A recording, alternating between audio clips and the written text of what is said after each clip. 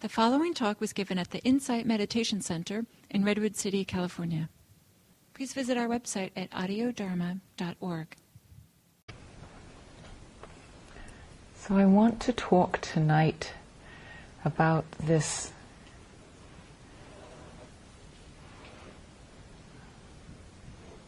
thing which isn't a thing, in language which doesn't belong there. The challenge of taking the language of our common minds and ways of being into why we do this at all. Freedom. How do we put freedom into words? What do we mean by freedom? So that's what I want to talk about tonight. How we function as humans, as normal humans, with the minds that we have, is that we think in concepts. We think about objects that we're the subject of, that we know about, things. We think about getting things, getting rid of things. It's the way we go about our lives. And this whole practice of ours it's a radical shift from all of that. But we only know how to go about it in the way that we always go about it. So it's a conundrum. Freedom, rather than think in terms of freedom or nibbana or awakening or enlightenment as another thing to get, we need to relate to it more as a fluid experience, a flash, a moment that can be experienced. Not even a state of experience, but an experience. The verb, actually, of being awake. And at times we are awake and at times we are asleep. We didn't get anything when we were awake, we were just being awake. And we didn't lose anything when we weren't. We just weren't awake in those moments.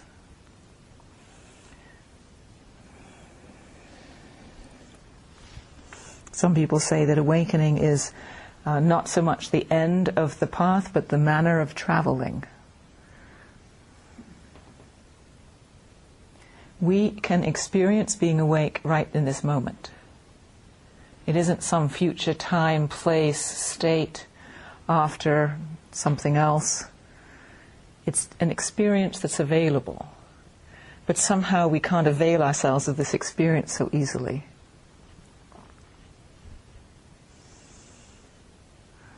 When we have a moment of realizing fully, being fully awake, in the moment that we feel that, and we all have many little ones, and some of us bigger ones, and some of us lots, in any moment of really realizing how things truly are, rather than the mode with which we normally perceive things to be, in that moment,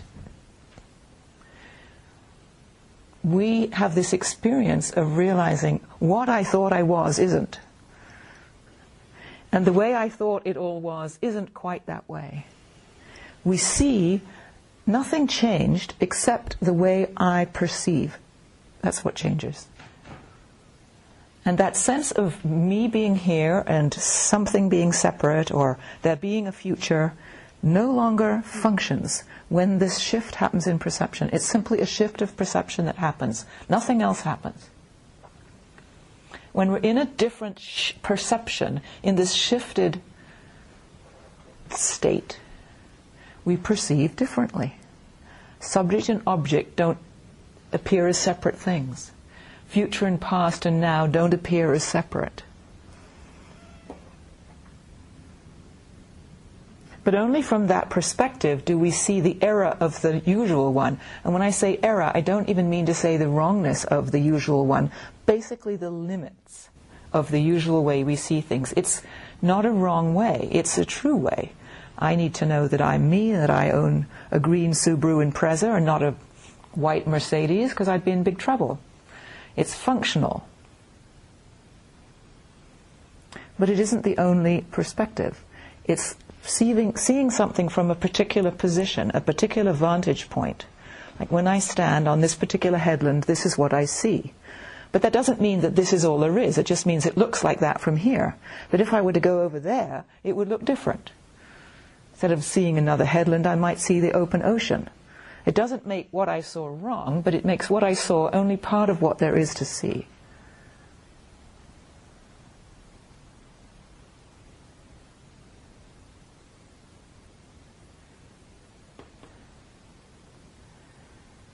This change of perception that happens, that can happen and will happen and does happen and has happened to all of us, continues to happen, happens even more so with meditation.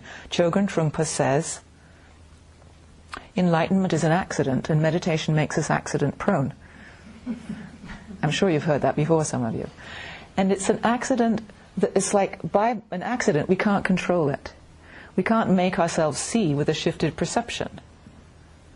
Somehow, in some moment, some funny magical accident happens and things suddenly are seen differently.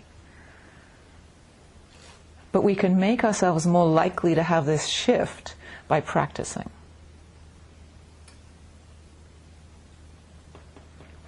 And Jack Kornfield says there aren't awakened people, enlightened people, so much as there are enlightened moments. People have moments of seeing clearly. And then they pass. And some people have the occasional moment, little tiny glimpses. Some people have them frequently. Some people have them that last a long time. Some people claim that they have them all the time. Maybe they have lots of free moments and then a moment when they actually aren't seeing fully clearly. We don't quite know how to measure how this is, except by how people behave. But rather than thinking of this person is enlightened and this one isn't, and this is free and this isn't, it's actually experience, which is momentary. Because all of our experience is only momentary. The rest is concept. We did have experiences in the past, but they aren't actually real anymore. It's just our ability to recall them that gives them any kind of meaning. But they aren't actually happening. All that's really, really happening is just in this moment. So, of course, enlightenment isn't a state, it's a moment.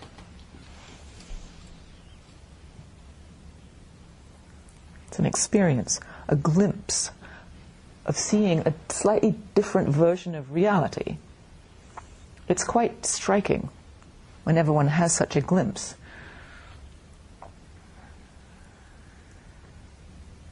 What we see when we think of ourselves, when we perceive ourselves from a shifted perspective in this way, the most recognizable, it seems to me, I mean, I can only speak from my experience, of course, and what some other people seem to say they are experiencing, is that the sense of me, the usual sense of me, is looks extremely busy in comparison. It appears that my usual way of seeing things requires me to show up and do an awful lot of stuff. To think an awful lot of thoughts, to make a lot of plans, to try an awful lot of doing, to put a lot of effort out to try and make something something. To change this, to fix that, to get more of this, to have less of that, to understand this, to blame that, to justify this, to try and remember that. It's extremely busy in there. And in a moment of a shift of this consciousness, when I'm not on this particular stance of myself, when that is no longer functioning in this moment of a shifted perception, there isn't any one to do anything about anything, because there's no such thing as one and thing. There just is. What's happening? And it's an extreme relief compared to me having to get something together, having to chase or want or need or not be quite satisfied. And Andrea described in all those ways last night the description of what it's like when we don't have that shifted perception. We're in our usual perception, where we are wanting this, needing that, irritated about this, all the time, it's not quite okay. I've still got to get something together here. Just another bit more of something, or a bit less of something. It's work, being this separate sense of self. And it's a struggle, it's a burden, this working, this trying, this needing. It's restless. And some people, one of the Tibetans, Sogyal Rinpoche, calls it exhausting. This exhausted mind. And when we notice from outside of that position, like going onto the other headland and looking back and seeing it, it's like, it's so exhausting. the way we normally go about things. But because it's all we know when we're in it, like the fish in the sea, the fish doesn't know it's in the sea. It's just normal reality. Only when we get a shift of perception do we see this reality and realize how exhausting it is and how much we're busy doing all the time. We don't just see how busy we are and how exhausting it is. We also see, and it's kind of sad, but we see how ridiculous it is. Because these efforts we think will make us happy, but actually it's the very efforting that's the struggle.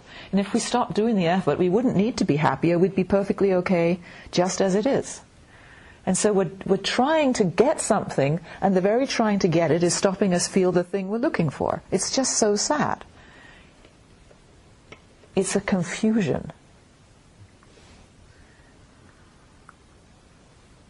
And so we're actually all very sweet and very dear, and we're all doing the best we can to be better, to feel okay. But that's the problem. So it's such a bind we're in as humans with these minds. And the thing about these minds of ours is, as we've evolved over these thousands of years, they've served us extremely well.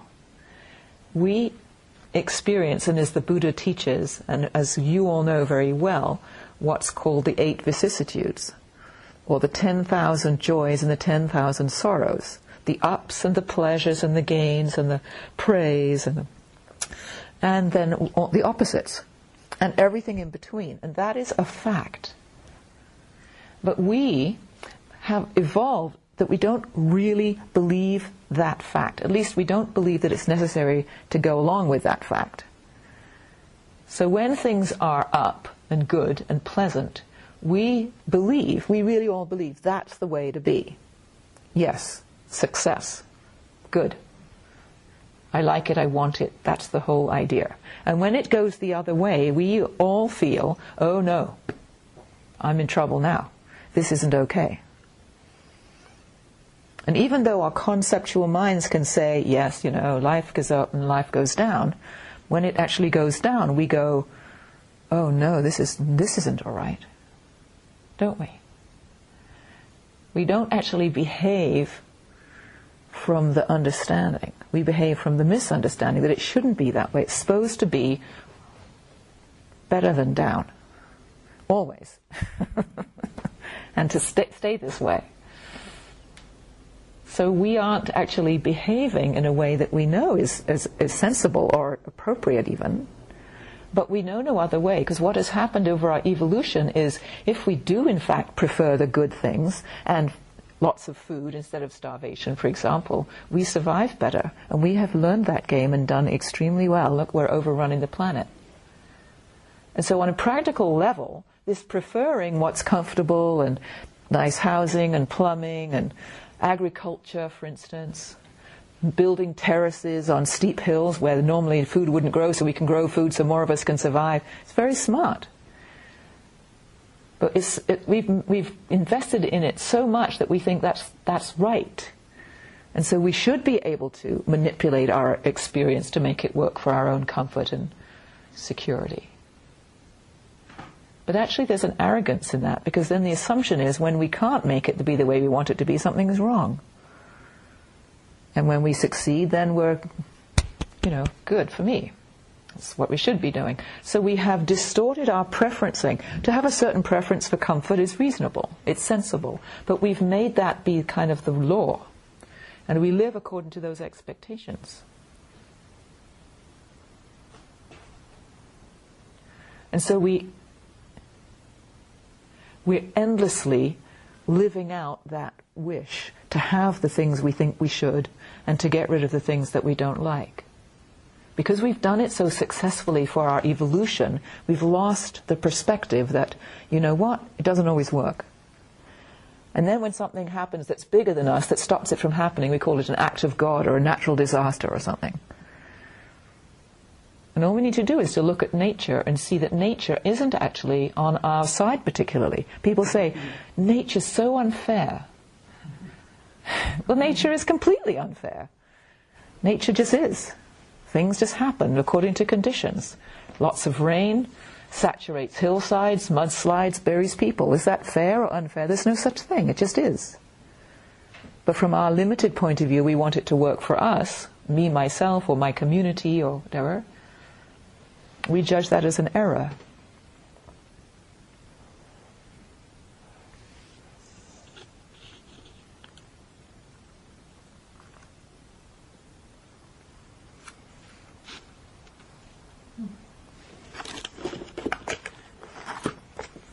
Some words of the Buddha.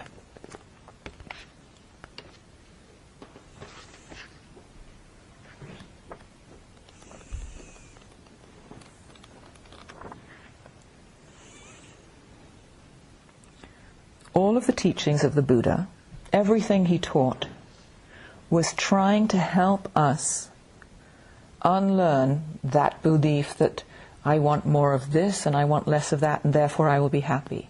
To reveal to us the error, the limited view. To free us from being bound to having to have more of what we like and less of what we don't. We are caught in a prison of trying to make this happen, looking for happiness. And happiness is the shift of perception that allows us to no longer need to make it different.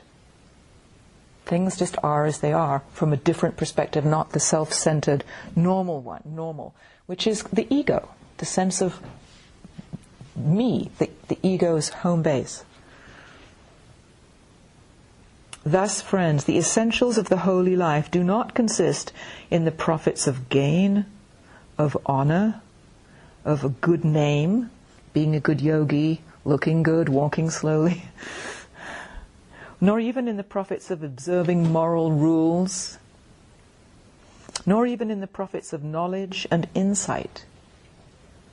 Even though we have insights, that's not the point. The point is the sure heart's release, friends. That, friends, is the meaning, that is the essence, that is the goal of living this holy life. The sure heart's release. The sense of freedom that comes when we no longer feel confined by this sense of me, this ego, which is a tight, tiring, slightly futile state of behaving.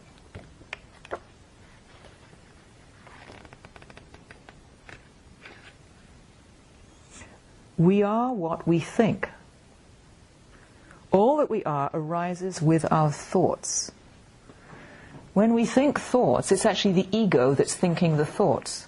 When we're in a shift of perspective in any moment, an aha moment, thinking isn't happening. There's just awareness, just an open, clear isness. All that we are arises with our thoughts. When there aren't those thoughts, there isn't me arising. With our thoughts, we make the world. We make this view of how things are. We think it. We perceive it. We are what we think. All that we are arises with our thoughts. With our thoughts, we make the world. And he goes on to say that if we speak or we act with an impure mind, not seeing this clearly, trouble will follow us, as the wheel follows the ox that draws the cart. Speak or act with a pure mind, and happiness will follow us as our shadows unshakable. The happiness is the happiness of the sure heart's release, the feeling of freedom, of ease that comes when we can step out of this perception of, I need to do something.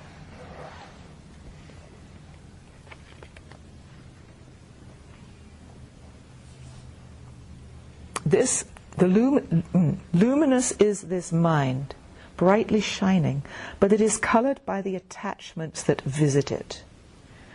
This unlearned people don't really understand, and so don't cultivate the mind. Luminous is this mind, brightly shining, and it is free of the attachments that visit it. This the noble followers of the way really understand, so for them there is cultivation of the mind. The mind is luminous, but it's covered over or colored by these visiting ways of seeing. These distort our perception. I want chocolate. If I really want chocolate, I'm not so happy, especially if I can't get it, or until the moment that I have it, and then it goes away and then I want more. this is the state of mind that becomes covered over by the sense of me wanting to do something about something, and everything that comes, that we do, that we think in this way from this usual perception is extra, is on top of the free mind.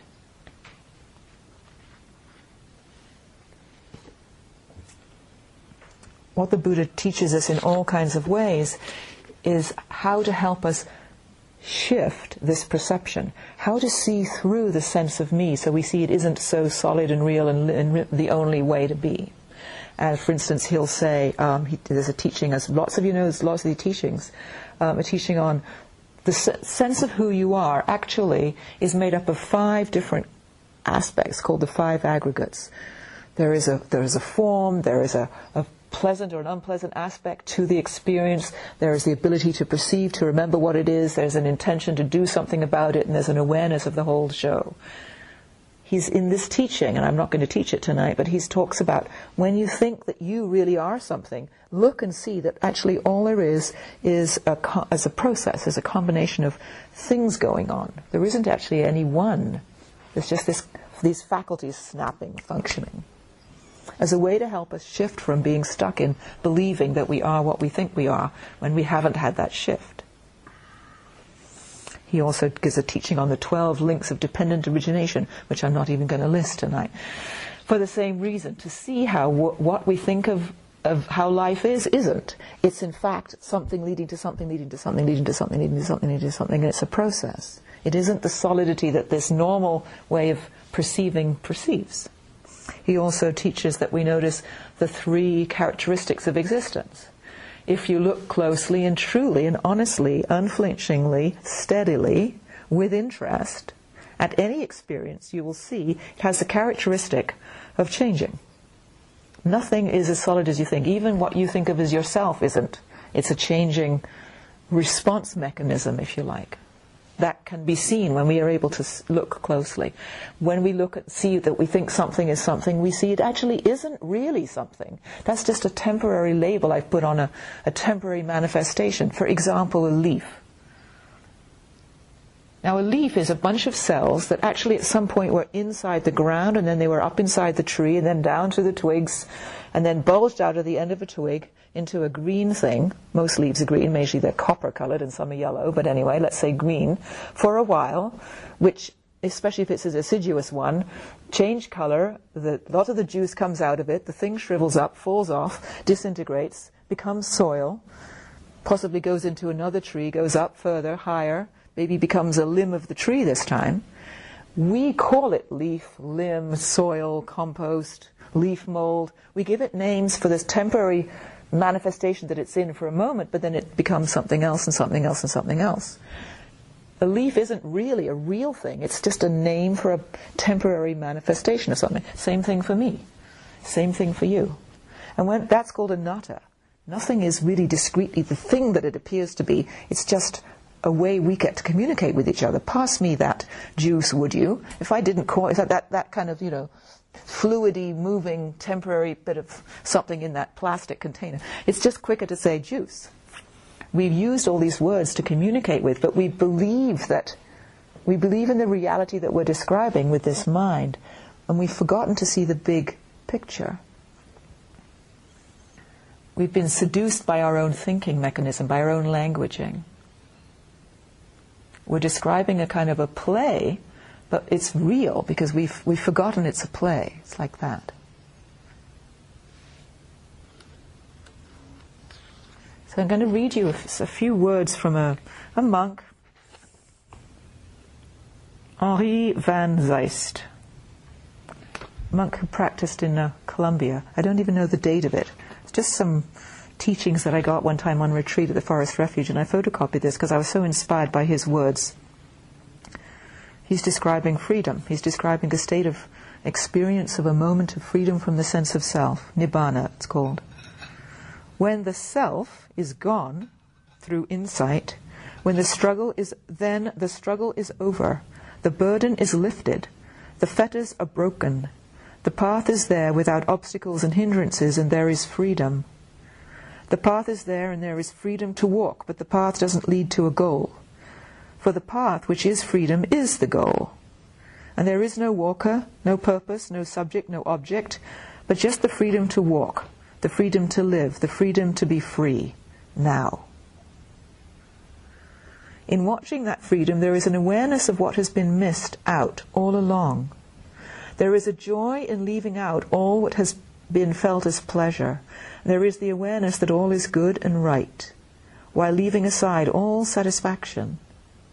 There is an even-mindedness, which is no longer a balancing between should and should not, but which understands only this single moment of experiencing what is, without distortion, without fixation, without aspiration, without reference to past or future, without knowledge of self. When there is understanding with insight, it doesn't mean there are no more emotions, no more feelings, no more perceptions, but they will have ceased to be interruptions. There may be pain, but no more sorrow. There may be knowledge, but no misunderstanding. There may be loss, but no more grief. There may be action, but no more reaction. Wounds, but no more scars. Energy, but not effort.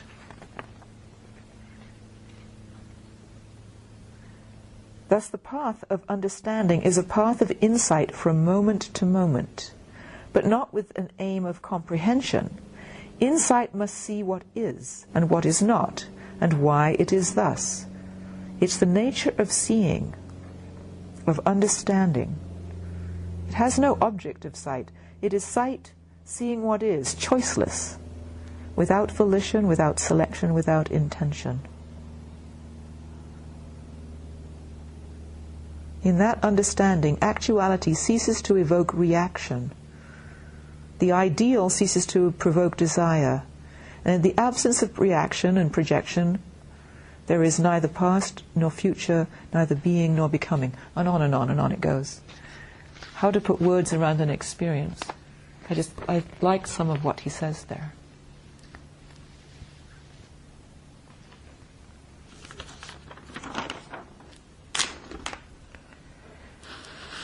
To be able to see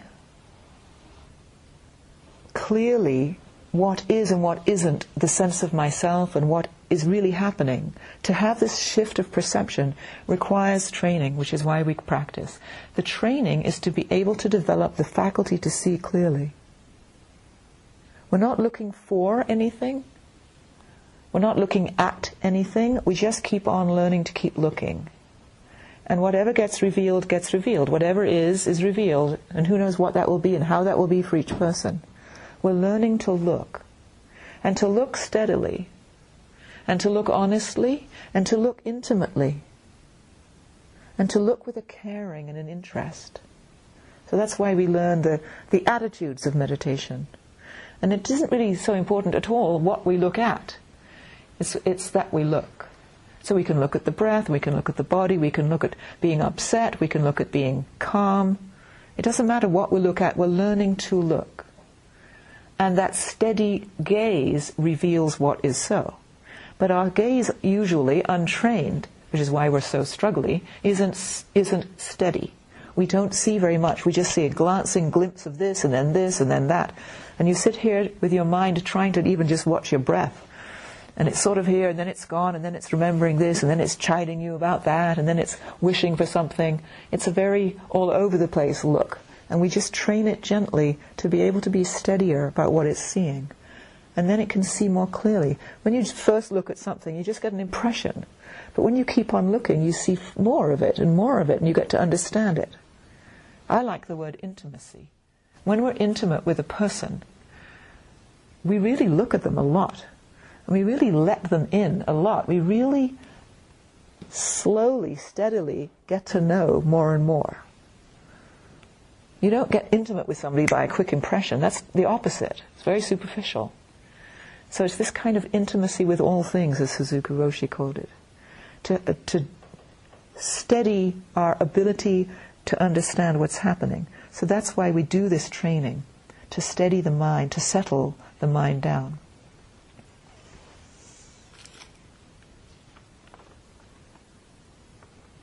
One of the reasons that we suggest as an instruction is hearing practice. is because what we do, what the ego does, the sense of me, what I usually do is I add something on top of experience. There's an experience, and then I add, oh, I like it, I want more of it. We add an explanation. We add a justification. We add a blame or a judgment or an expectation, anything. We add on. When we do hearing practice, it's quite relatively easy to see that there's a sound, and then the mind goes, blue jay. They're different. That's what the mind added on.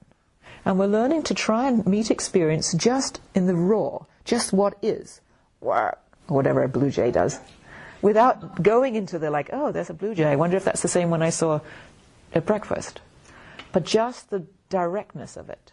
We're learning to be able to do that, because it's the extra that is the ego's storytelling mind that we mostly do, and we mostly, unfortunately, not just do, but believe. So when the mind adds on, which of course it does all the time, the trouble is we believe it's addition. Once we can see the mind is adding on a story, the story isn't so real. We just see that that's the mind doing that. That's what minds do. But until we see the mind doing it, it does it without our realizing it, and it convinces us that what it's just done is what is happening. It's the truth. So when we then have a thought like, oh, that person's look at that lazy person.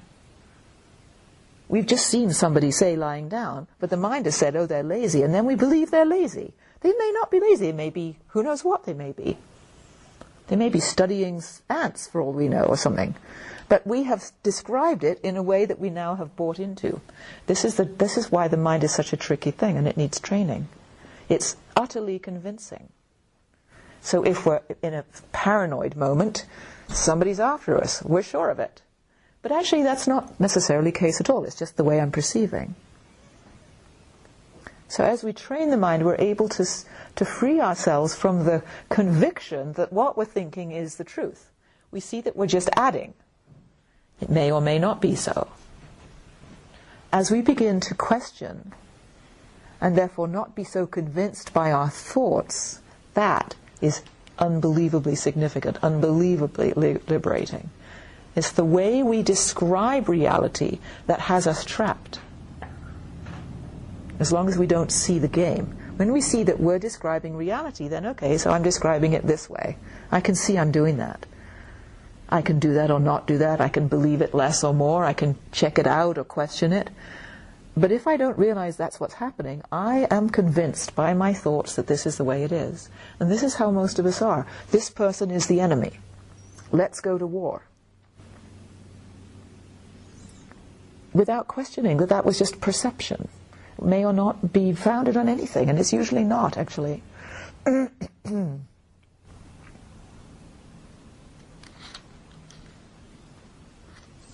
Hafiz, who's one of my favorite poets, and some of you know me enough to know this.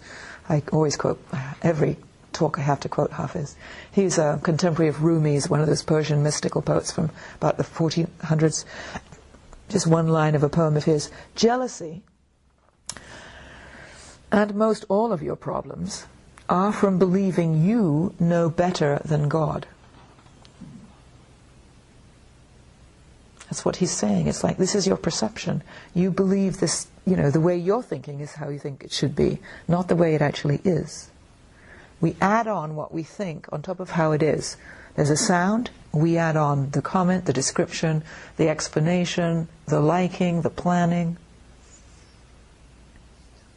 We think we're God, and we think our minds, the thoughts it has, are this powerful, all-knowing thing, and actually they're not. They're just makers of opinion, these minds, churning out opinions all the time, non-stop. As you see, you're sitting here, especially one of the troubles with new beginning meditators is they think they're supposed to still the mind, and it's unbelievably embarrassing to discover, how could I ever possibly, we can't actually still it. It does get quiet. The mind can get very quiet at times in deep meditation. But it isn't that we're trying to still it. What we're trying to do is realize that it's thinking a bunch of junk. We don't have to buy into this. That's the point. Is to see the antics of this mind, this busy mind, telling stories, making comments. So the freedom that we're talking about is freedom from the tyranny of the way we think. The way we think is dukkha, as Andrea described so thoroughly. I want this, I like that, I don't like this isn't quite okay. Any moment where we're not completely fine and peaceful, any moment where there's a sense of me having to do something about something, that's the dukkha. And freedom is freedom from that. That dukkha. Whatever kind, all those kinds that she described for us so thoroughly last night.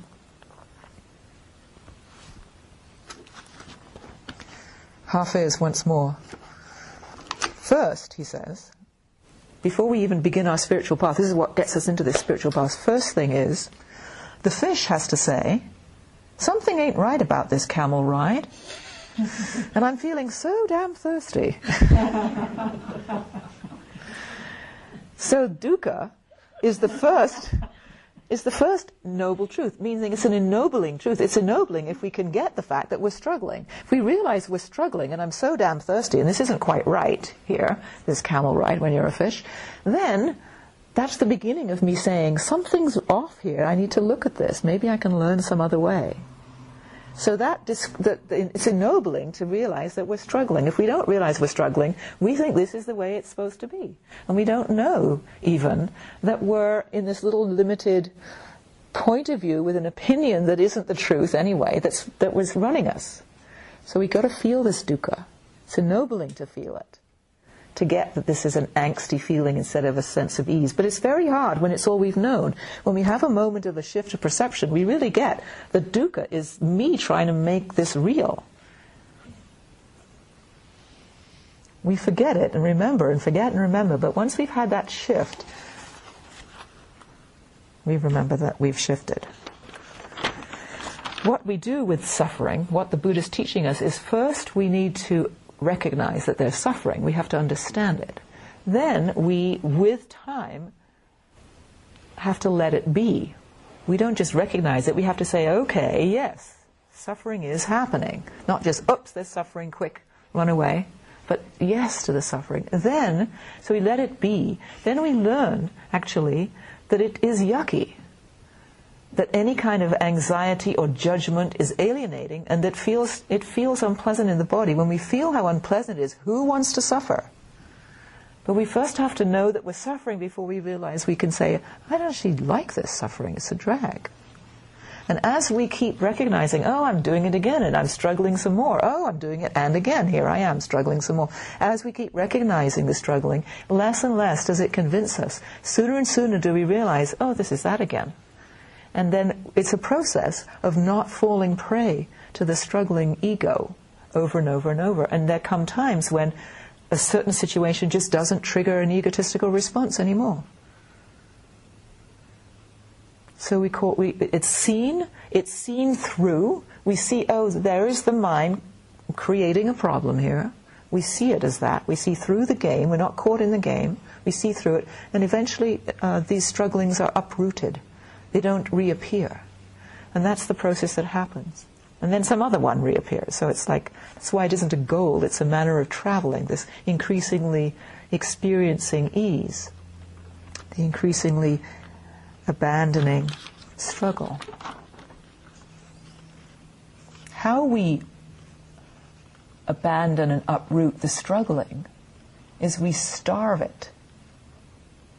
And what we starve it from is believing in its reality.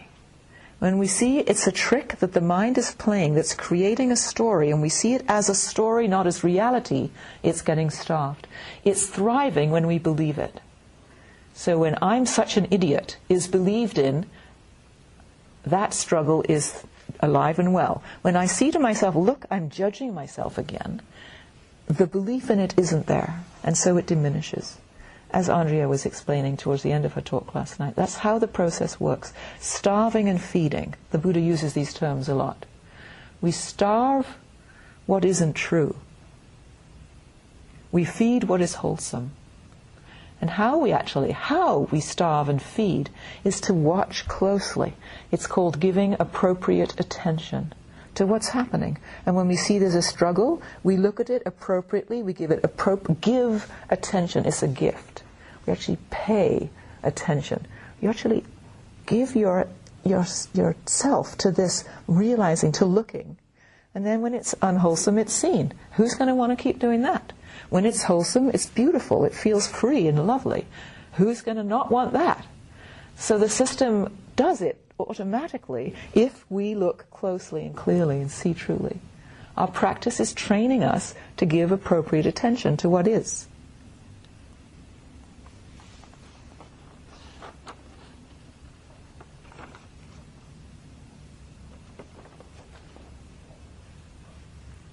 When we don't put the extra comment, judgment, expectation, etc., wishing, all of the busy things that we tend to do so all of the time. When we stop doing that in a moment, what we feel, we all know, we feel calm.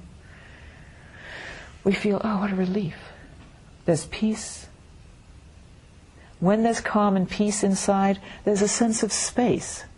When there's a sense of space in the heart, there's actually room for you. I'm actually available to get to know you and understand you and care about you. When I'm busy struggling with all my busyness, I actually don't have the slightest bit of space for somebody else. That's not loving. Loving is when there's some openness and space for and interested in another person. That comes as this busy little ego behavior subsides. Another thing that we experience in this absence of ego or lessening of this sense of me having to do something is, as described by this monk here, is a balanced state. A state where we don't get, oh, this is exciting, oh, this is awful, where we don't react to things. It goes up, it goes down. Yes, it goes up, it goes down, so what? We are more steady and balanced. We say, yes, that's what life is like. It's up sometimes and down sometimes. That's called wisdom, non-reactivity. So we're more loving, we're more calm, we're more happy, we're more peaceful.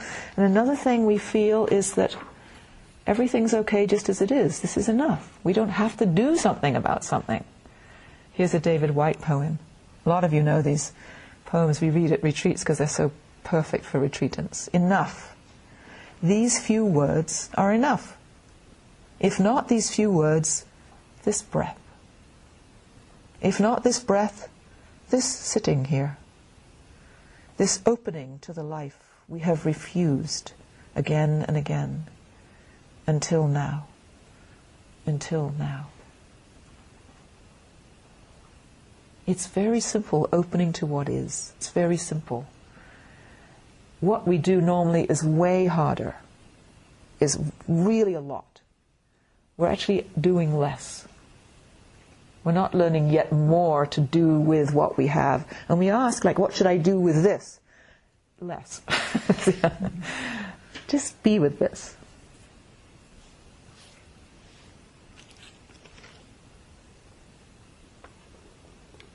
Some of you know, you're Californians, I expect you all know Byron Katie and her work. And one of her first book was like, loving what is. Or another phrase of hers is, in harmony with the way things are. In harmony with the way things are. This is the freedom that she talks about. This is the freedom the Buddha talks about.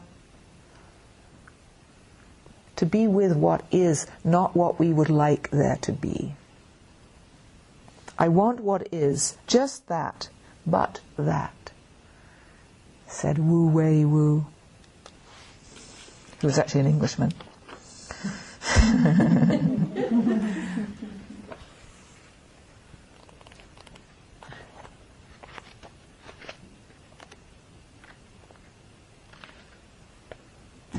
The Buddha, do not pursue the past. Do not lose yourself in the future. The past no longer is, the future has not yet come. Looking deeply at life as it is, in the very here and now, the practitioner dwells in stability and freedom. We must be diligent today. To wait until tomorrow is too late. Death comes unexpectedly. How can we bargain with it? The sage calls a person who knows how to dwell in mindfulness night and day, one who knows the better way to live alone.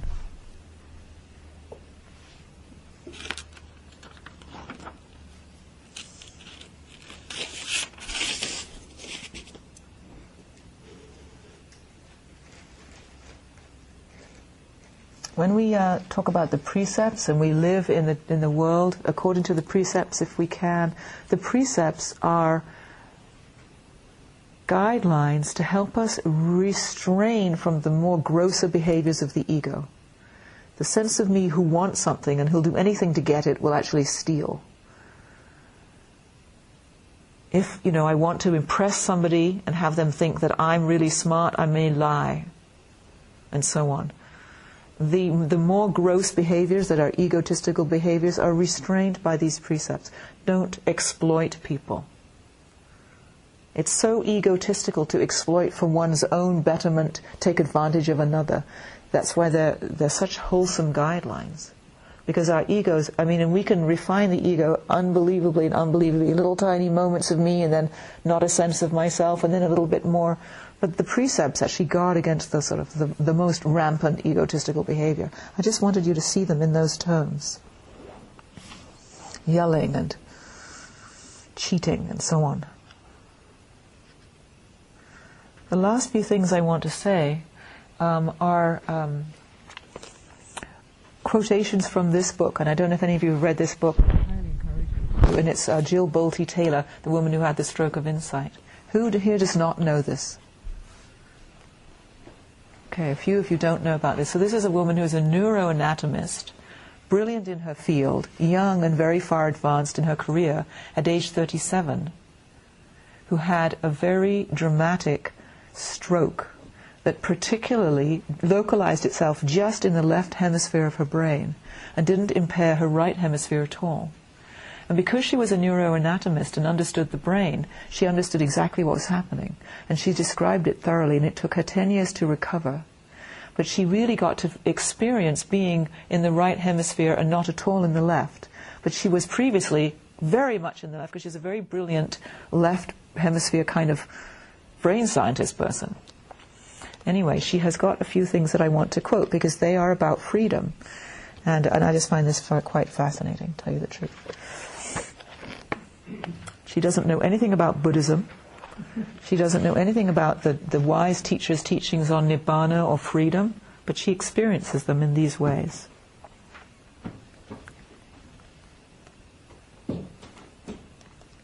I liked knowing I was a fluid. I loved knowing my spirit was at one with the universe and in the flow with everything around me. I yearned to be in a place where people were calm and valued my experience of inner peace. She's describing the state she was in for a long time before her left hemisphere started functioning again, which it gradually did.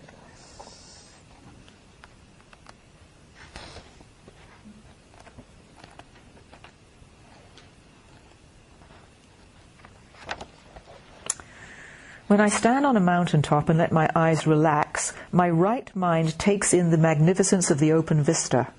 Physiologically, I feel the majesty of the overall view deep inside my being, and I am humbled by how beautiful our planet is. I can recall this moment by either reconstructing the vision or by recalling the feeling it elicits.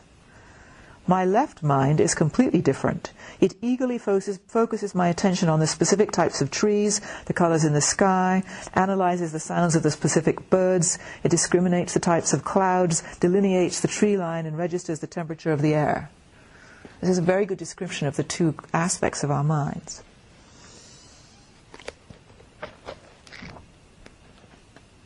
My stroke of insight would be, peace is only a thought away. And all we have to do to access it is silence the voice of our dominating left mind.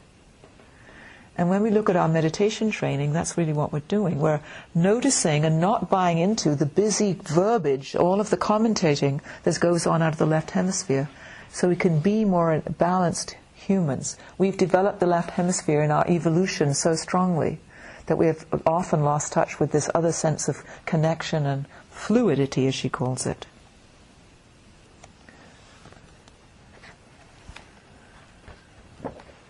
My two hemispheric personalities not only think about things differently, but they process emotions and carry my body in easily distinguishable ways. At this point, even my friends are capable of recognizing who's walking into the room by how I'm holding my shoulders and what's going on with that furrow in my brow. My right hemisphere is all about right here, right now. It bounces around with unbridled enthusiasm and doesn't have a care in the world. It smiles a lot and is extremely friendly. In contrast, my left hemisphere is preoccupied with details and runs my life on a tight schedule. It's my more serious side. It clenches my jaw and makes decisions based upon what it learned in the past. It defines boundaries and judges everything as right, wrong, or good, bad. Oh yes, it does that thing with my brow. I had a very interesting experience recently. The last retreat I was teaching, there's a woman who I actually know, and so I've known some of her history, and she had a very difficult, painful, abusive childhood. And so she's a very overcompensating left brain person who's worried, anxious, planning, busy, burns a lot of food, very hyper kind of a person, and knows that she's had a difficult childhood and is using meditation, has come to meditation relatively recently. On this retreat recently, she encountered, it's been a fascinating journey observing her go through. She encountered an experience whereby, and I'll describe her experience, she felt that she was about the age of 5, and that a mother, I don't think it was her mother, but a gentle guide mother type figure, was urging her to go down a flight of stairs into the dark, dungeony area that she was scared of going to, saying to her that her twin sister was down there somewhere wanting to meet her, and that she'd wanted them to meet. So she, despite her fear, went down these stairs towards the dark and the messiness, and there was a little glow somewhere underneath a pile of chains and broken things.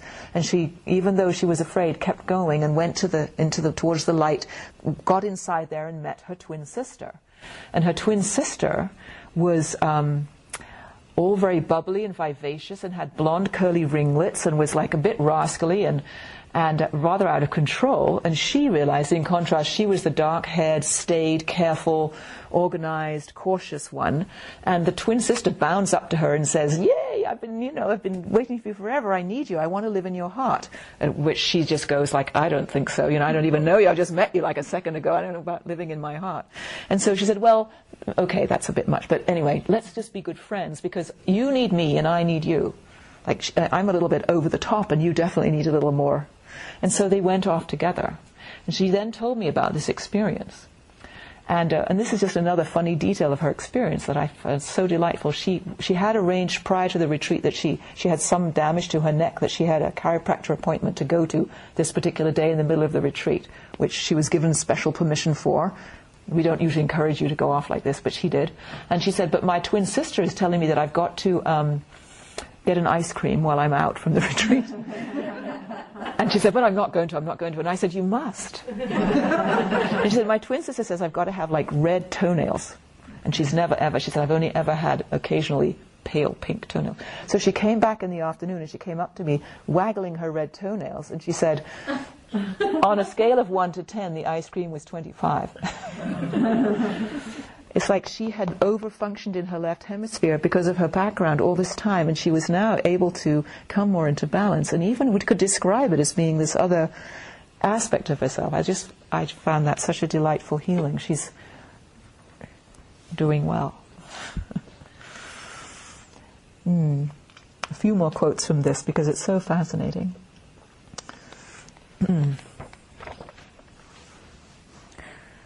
"The portion of my left mind that I chose not to recover was the part of my left hemisphere character that had the potential to be mean, worry incessantly, or be verbally abusive to either myself or others. Frankly, I just didn't like the way these attitudes felt physiologically inside my body. My chest felt tight, I could feel my blood pressure rise, the tension in my brow would give me a headache. In addition, I wanted to leave behind any of my old emotional circuits that automatically stimulated the instant replay of painful memories. I have found life to be too short to be preoccupied with the pain from the past." Who does this? Who talks to themselves and worries and blames themselves? We do this so much. We don't question it. We just think it's the truth of things. Because she had absence from that, when she recovered it, she realized she actually had some choice about whether she was going to be run by it or not. And at times it's useful. It helps her get into the right car. But she doesn't have to assume that it is the only way.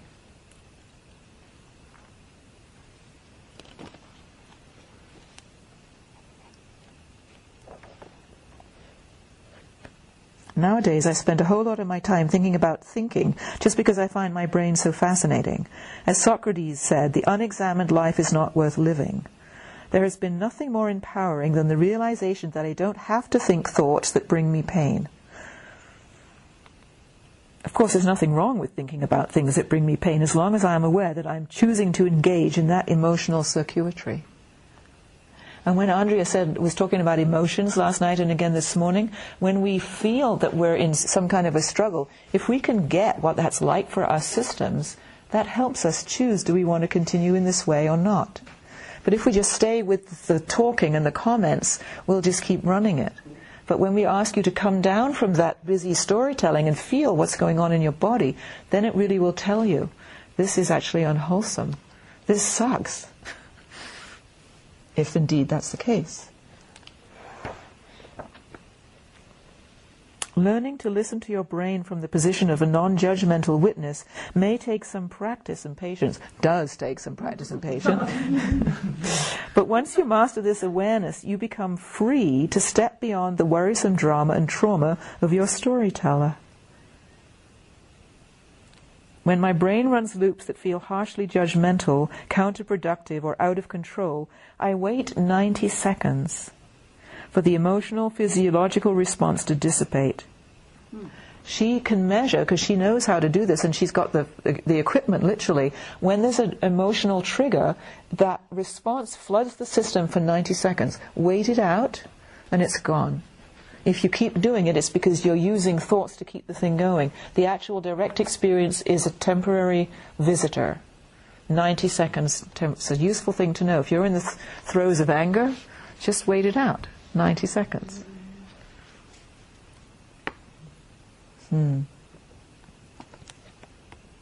Okay, I think I'm just about done here.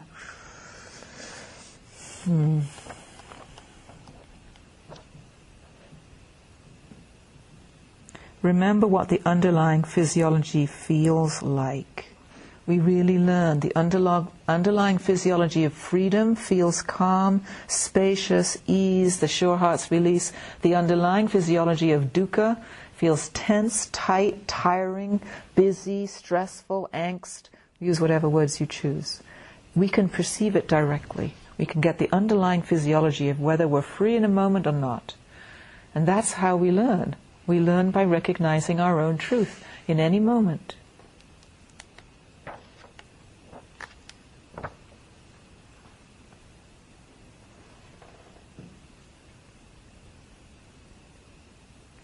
Regardless of the garden I have inherited, once I consciously take over the responsibility of tending my mind, I choose to nurture the circuits that I want to grow and consciously prune back the circuits I prefer to live without.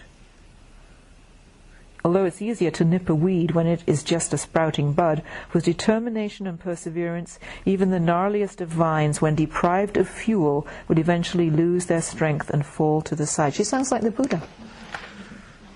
This is why we practice. We're nipping things in the bud, we're pruning things, we're encouraging wholesome states, we get to know them, feel them. This isn't some faraway nibbana that maybe someday. Feel inside yourself. When there's a moment of ease, there isn't dukkha. When there's contraction, anxiety, there's dukkha. Honestly keep looking. See for yourself. There are moments, we have them all. And we can totally invite and make ourselves accident prone. We just have to keep looking and being honest.